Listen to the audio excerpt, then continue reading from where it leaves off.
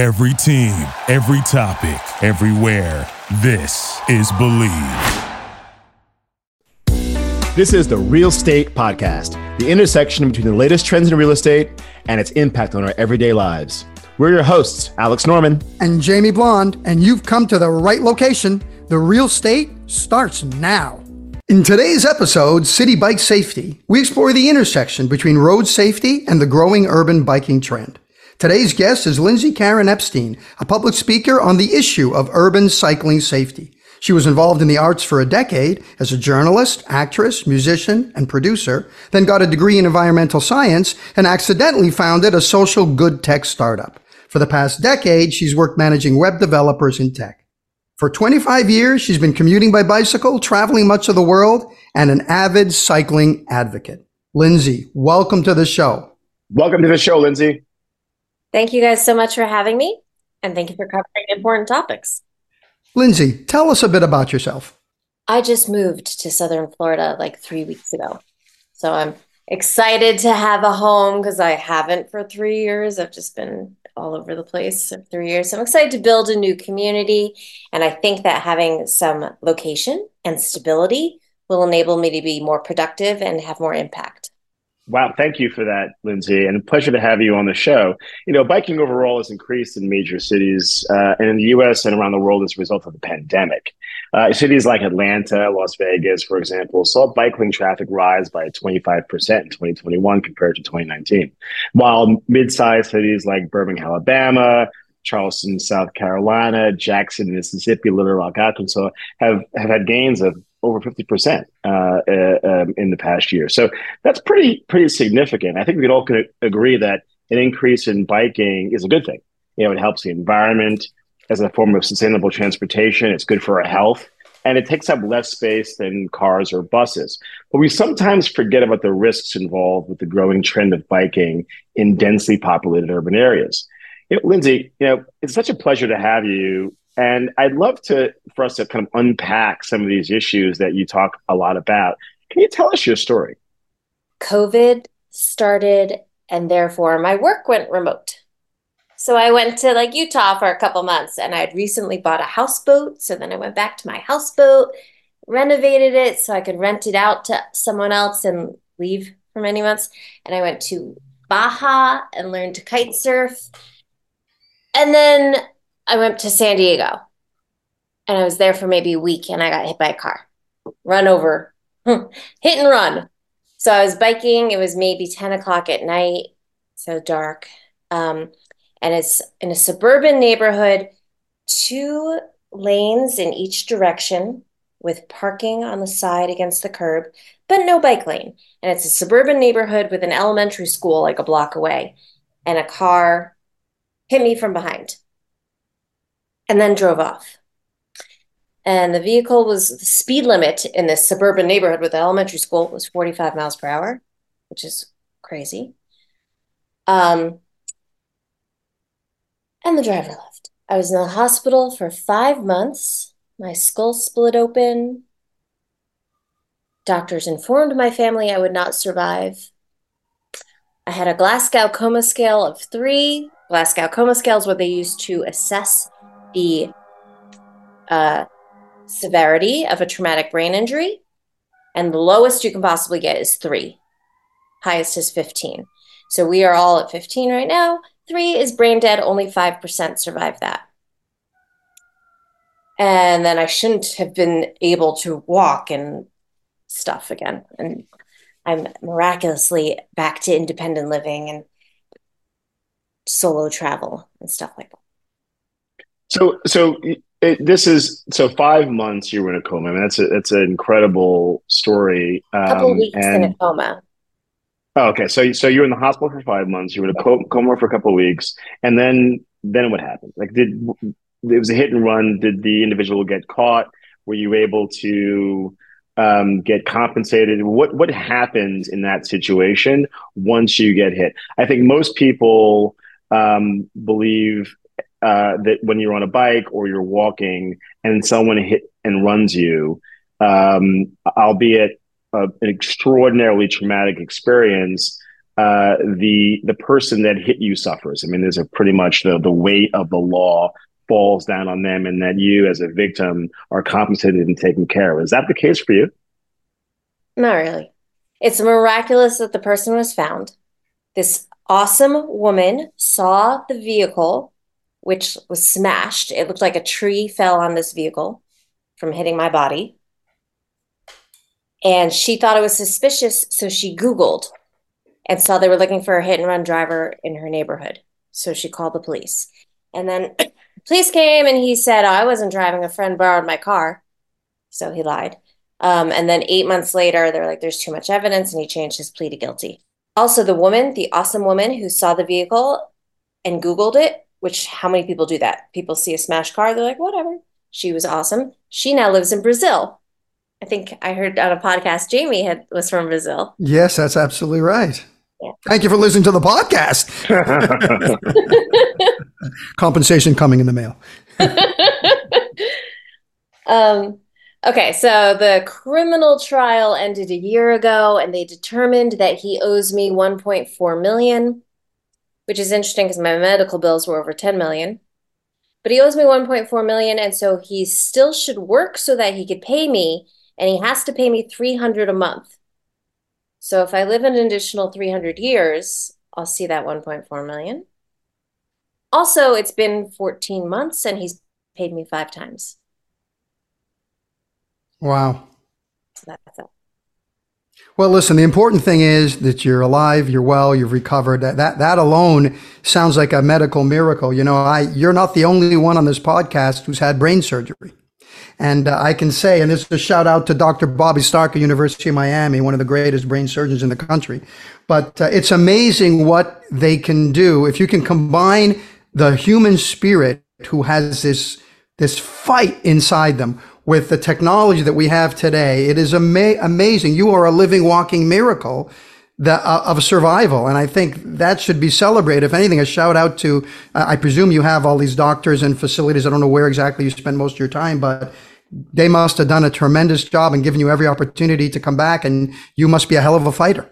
So what does that say about the larger issue about bike safety? And like I said earlier, you know, we don't really know or think that much about bike safety until something traumatic happens, especially during the day. Obviously, things can happen. You're riding your bike to and from work, you can get hit. But when you're riding your bike at night, there are lights and reflective technologies and things that we should be wearing. Most of us don't. I know I do not. How should we start thinking about bike safety, the importance of bike safety? Obviously, what we'd love to be able to talk about later on in the show is how we can, what are some solutions and how cities, individuals can protect themselves and protect bikers. But I'd like to know, what are some of the issues that we need to be considering right now? So many. There's 5.4 million motor vehicle related incidents happened in 2021. And in 2021, 46,900 people died in motor vehicle related crashes. And we don't know because like if there's a plane crash or a train crash, it's all over the media. This is significantly more large of an epidemic. 46,000 people died in 2021 because of cars, and it's not talked about in the media. So thank you for being part of the media that's covering some of this. There were 77,500 pedestrian deaths in 2021. 77 or 7,000? 7,500. And is that from biking or that's just pedestrian deaths? I mean, people just get... Yes. Okay. So if I was walking down the street and someone mugged me and shot me, then that would be that. That's just it. I'm just kidding.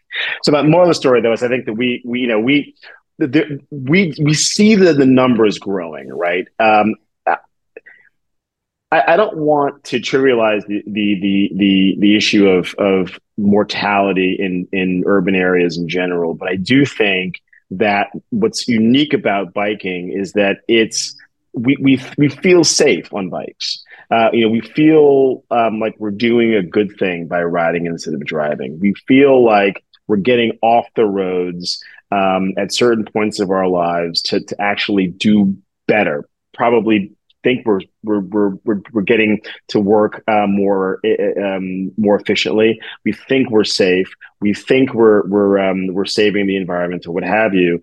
But in fact, we're putting ourselves more at risk, and I don't think the public knows much about it. So we're going into biking blind, and so I think could you just talk about what it is that you then talk about? Because I know that you're a very a public speaker on this topic. What are some of the things that when you talk in public to other folks, what resonates most with people?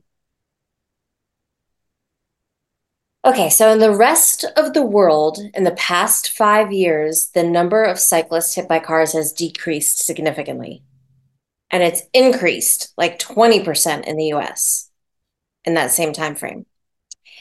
And if you go to Europe, right, there's all these downtown areas where no vehicles are allowed for like 6 blocks. It's pedestrians and cyclists only. And that has been a part of their infrastructure intentionally. And so we could design the same: protected bike lanes, speed bumps to reduce the speed limit. Those are all things that could make it safer. And there's some of that starting to pop up in the US. They're also doing the opposite. They are removing bike lanes that they put in. And I think there's some protests like, oh, you can't take away parking spaces from our businesses by putting in that bike lane, except all the places in the US that have car-free business districts, those business districts are booming. It increases the amount of revenue and profit for the businesses there. And the ability for people to walk past the small shops gets them inside locally owned businesses instead of just driving to chain stores. Well, it seems like biking is a cultural issue. It depends on where you are, parts of the world, depends on the history. Like, for example, I would make the case that in the United States, the pedestrian has the right of way over the bicycle. But if you go to places like Copenhagen, it's the reverse. It's the pedestrian has to watch out that if he steps out onto the street at the wrong time, he will get plowed by about 30 bikes doing 45 miles an hour in the middle of downtown. I mean, it's literally insane if anyone who's ever been there. So and there are smaller distances. These are smaller cities versus United States. The other thing I think to keep in mind is I think bicycling, urban biking, city bikes, renting bikes, using bikes to commute is relatively new in the United States, where it has been going on for decades, if not centuries, in cities like in Europe, for example. So, of course, our deaths are going to go up versus their deaths come down, depending on where you are in the cycle of understanding, improving the service, making it safer, doing some of the things like speed bumps that you bring up. So it doesn't surprise me that our data is worse than theirs, because I think we're behind the curve in coming up to speed on all the ways not only can we use biking, but how to make it safer. You're absolutely right on that point. I just think about differences between New York and Miami, for example. In New York, you're just, as a driver, you're just so used to navigating in between people that you're just naturally more aware as a driver, just because you're used to people, stepping into streets, and all that. Where in Miami, it's not, people really ever walk, and let alone bike in the streets. You're just not used to the human factor when commuting, and so people, I started biking particularly since the pandemic in Miami, and I'm noticing, in New York, you're there, you're driving, and you want to look into the whites of the driver's eyes to see if they're paying attention to you, and there's any remorse as they're coming closer to you. That kind of thing in Miami, I'm trying to get someone's attention, and they're on their phones, they're multitasking, do all kinds of things, and not paying attention to the road. Right. So there's to your point, not all cities are equal. Some are more have more capacity in some cases for bike lanes, and more more understanding and awareness, or perhaps empathy for bikers on the road. There is it turns out, I think it was reading that in 2022, currently, 2023, New York City has over 200 miles of protected bike lanes, and they're planning on adding 50 miles a year, I guess, until every road in the city's got one. Some of the bike benefits or the bike lane benefits that I've been reading, obviously, is safety. Bike lanes help drivers more aware of cyclists and make cyclist behavior, in this case, more predictable. Number two, I think, Lindsay, you mentioned about the issues with retail and their issues with parking. But in fact, there is proof that replacing parking with protected bike lanes actually increases retail sales. And then lastly, it discourages drivers. Bike lanes can divert people who would otherwise drive in town, right? So you go to Manhattan. I mean, there's 2 lanes at best in some streets because there's now bike lanes. Great for us pedestrians, great for bikers, not so good for drivers. So you think twice about going into the city in your car. I think about one of the benefits of COVID. There's suddenly they replaced those parking spaces with tables outside. Right. And they're still there because they helped business. Because who wants to sit at a table next to a parked car smelling their emissions? Well, in some places they got rid of it, right? I mean, in New York, they're getting rid of that. That's a thing of the past. People complained about it. I always found it uncomfortable eating outside in the street anyway. So it was bittersweet. Let me ask you this, Lindsay. You've biked all over the world. You've traveled all over the world. You've spoken to groups all over the world. Where would you say, as an example, they get the biking thing right in a city? What should we be looking at? Because there should be, someone's already invented the wheel. Who do you think does it well? Who should we copy? Okay, so Norway, I'm looking at a chart. Norway and Sweden have the least deaths. So 2 per 100,000 cyclists are killed by cars. The worst in the world is the United States. So 12 per 100,000 people are killed. And that's like way above. The second is Poland. So there's like this little stream of those, how many deaths? And then US is all the way over here. So if I were looking based on this chart, I'd say Norway and Sweden are obviously doing something right, which is weird because they're cold. And then there's they only have half the deaths because the other half of the time nobody can cycle. So they're already starting with less death. It's like you're comparing 6 months to a year of data. Miami, they can kill you all year long. And no, we can only kill you in the summer. So we got to wait around in the winter and, go take a sauna till we can kill somebody in the summer. There's also Florida is the worst state in the U.S.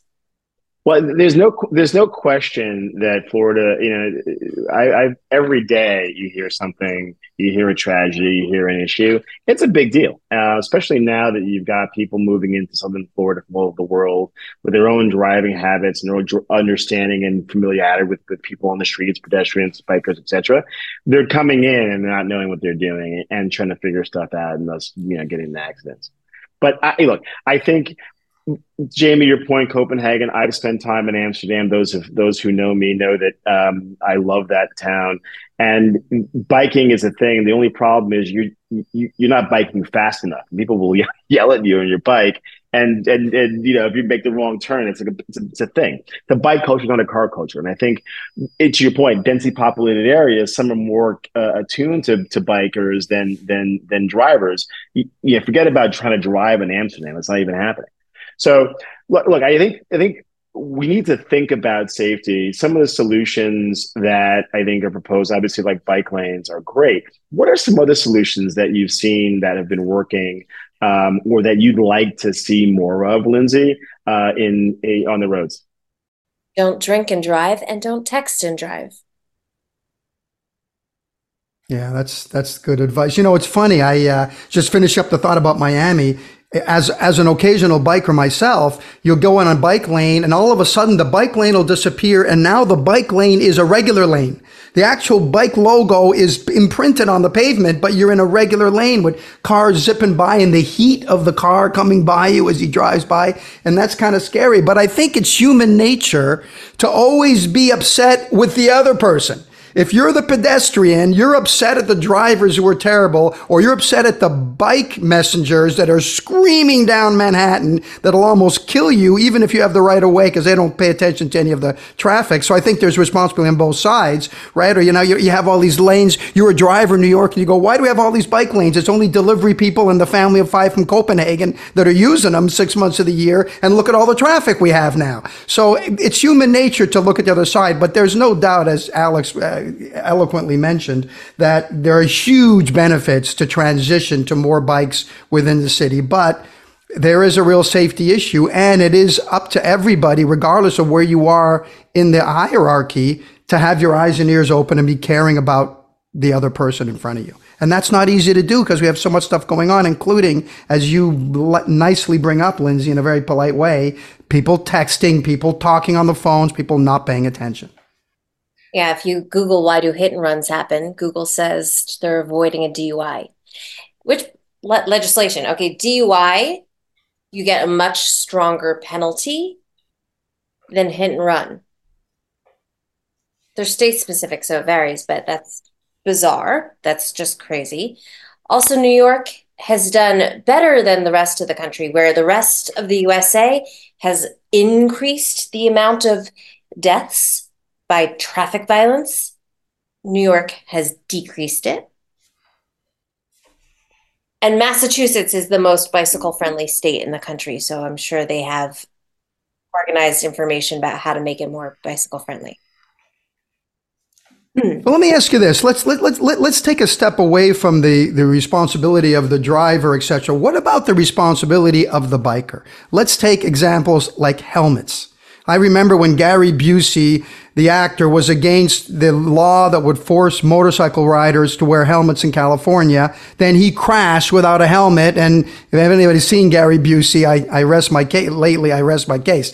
The point being is that how do we get more safety equipment on the rider when we're trying to make the bicycle as efficient as possible, in the sense you don't even think about it when you leave the house, then halfway through the day, oh, I got to go someplace, I'll just hop on a city bike. But I don't have a helmet with me. The city bike doesn't have a helmet. What can we be doing in terms of equipment to maybe make it easier for the rider himself to protect himself?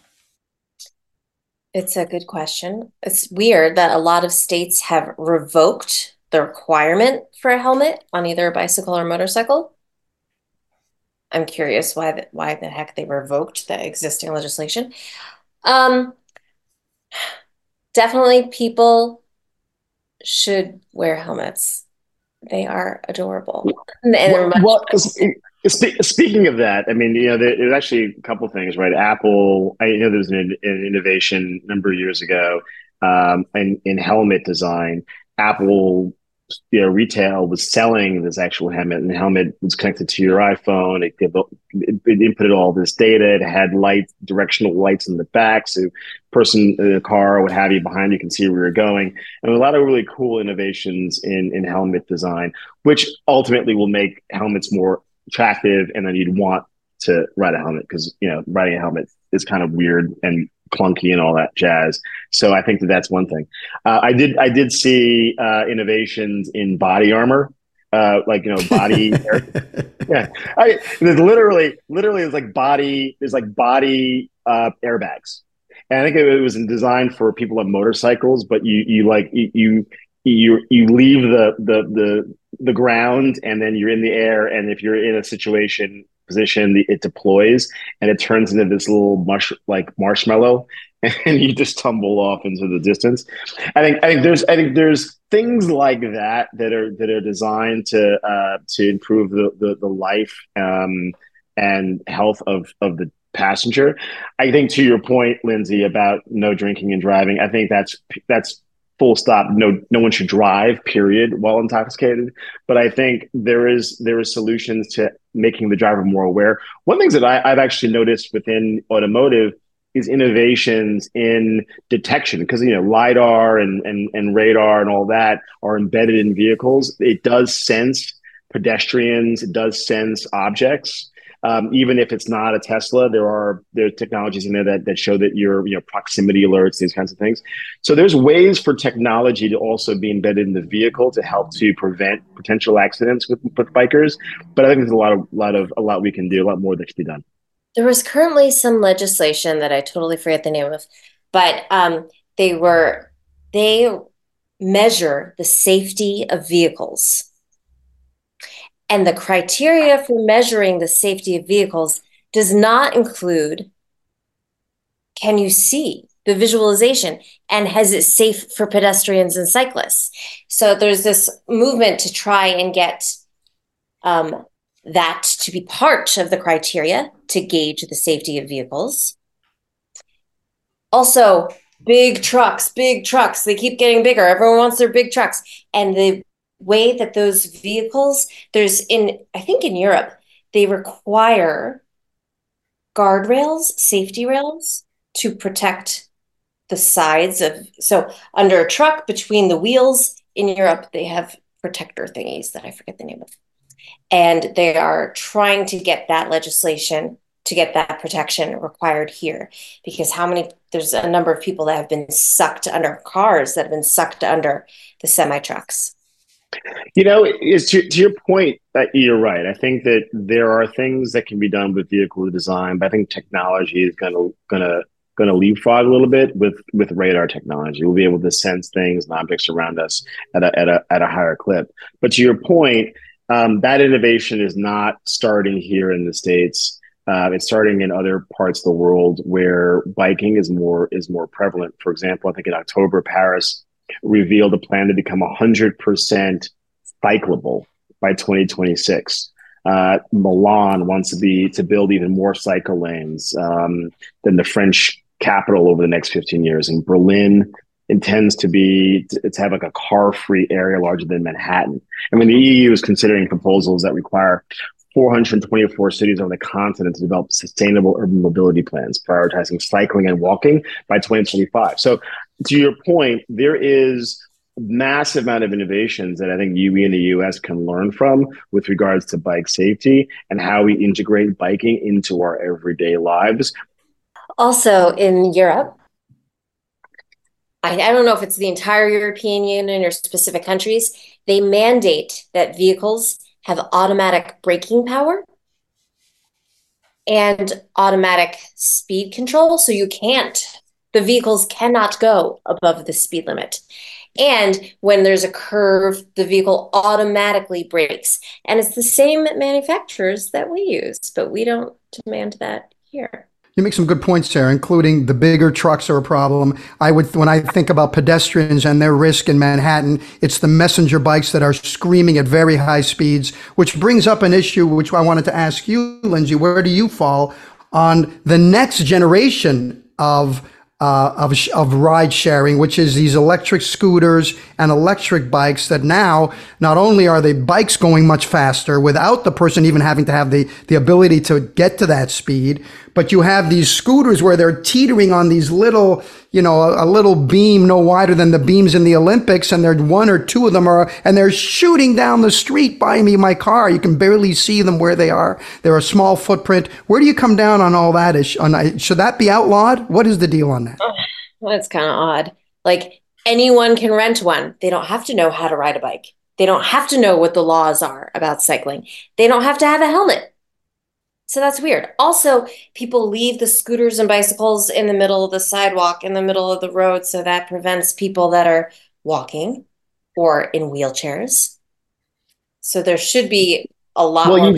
You do need a driver's license. If back in the day when the Birds and the Lyft scooters and all that were everywhere, you did need a legal driver's license in order to rent those. So you need to drive a car, how to drive a bike, but you know how to drive a car nonetheless to ride one of those things. At that point, they did have maximum speeds on those bikes.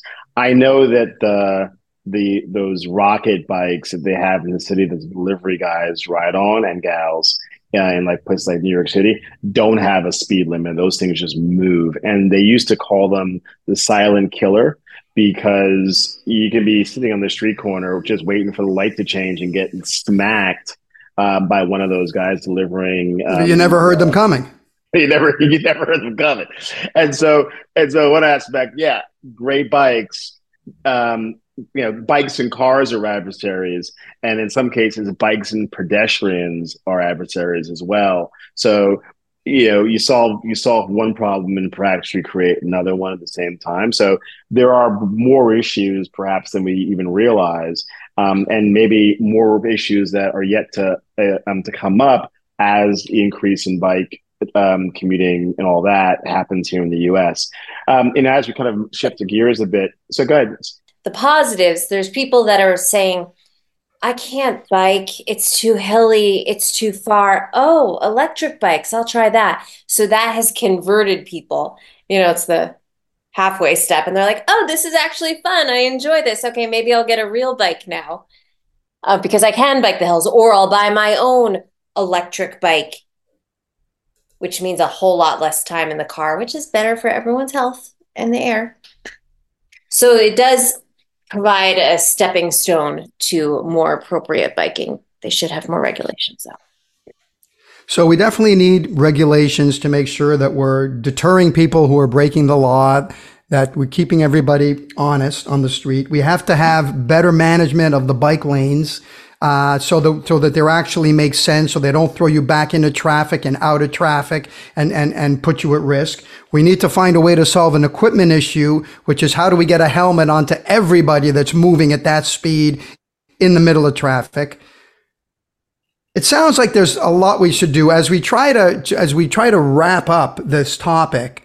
Who do you think really should be involved? If you had to put a task force together, and we're looking to a city to solve this problem, the danger of the problem, increase the usage of this very positive movement away from cars, who should be involved? Is it the medical profession? Is it the people who are in the Department of Transportation? Is it the manufacturers? Who needs to be involved, and how do we get them all into the same room? I haven't thought much about this, which is crazy because I should. But the legislation, the impacts to the drivers that hit somebody, that's crazy. They should be much, much, much stricter legislation. There is another, so I was hit in San Diego. There's another person who I met. Her husband was hit in San Diego 4 months after I was. Her husband died. They had a 15-month-old child, so now she's a single mom. The driver got 140 hours of community service and paid $300 and was in jail for 4 days.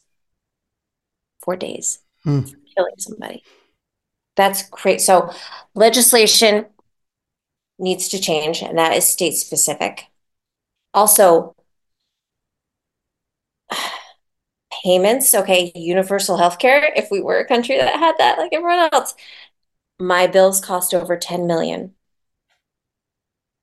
So the increase to the amount of the costs,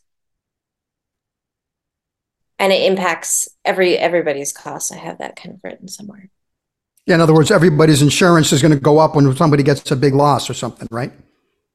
Medically consulted injuries by motor vehicle accidents were 5.4 million in 2021. Repeat that again, please.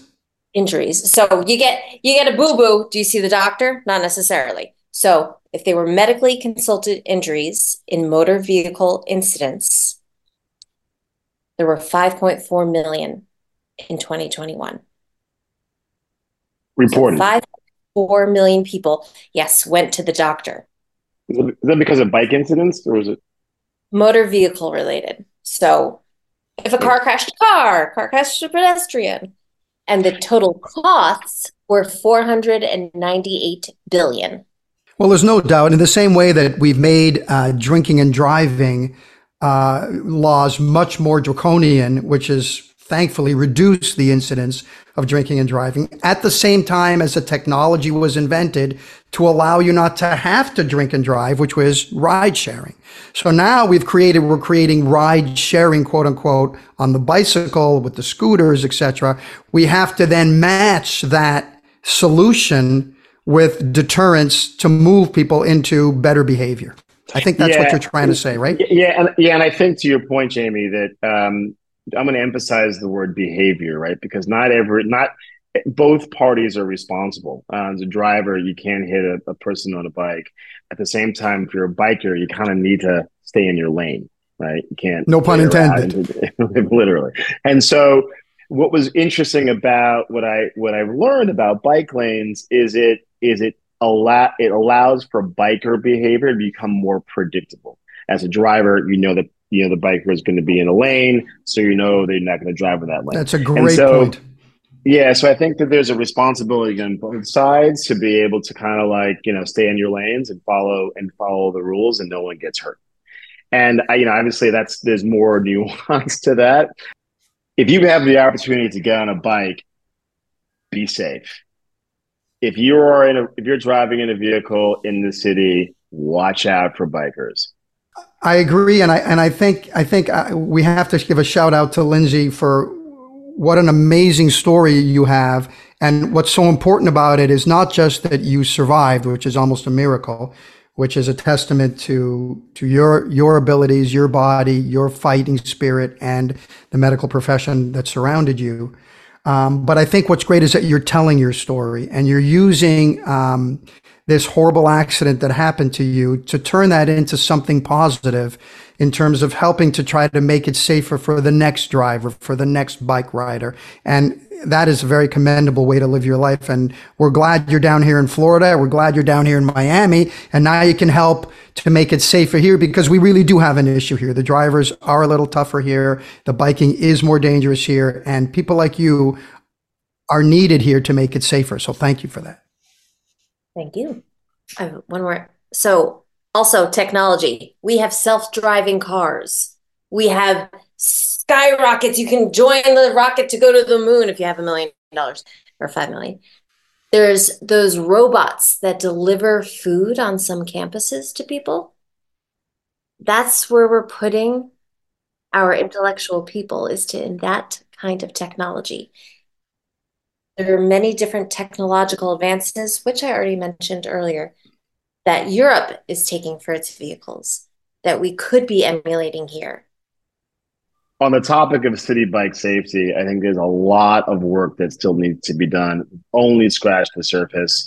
As a growing trend in New York and everywhere else in America, we need to really be aware of the issues with regards to biking and safety overall, and take cues from what's happening in Europe. So we want to thank you for your leadership, Lindsay, and your advocacy on this very topic. And hopefully we'll continue this conversation, and hopefully we'll see more legislation in the market sometime soon.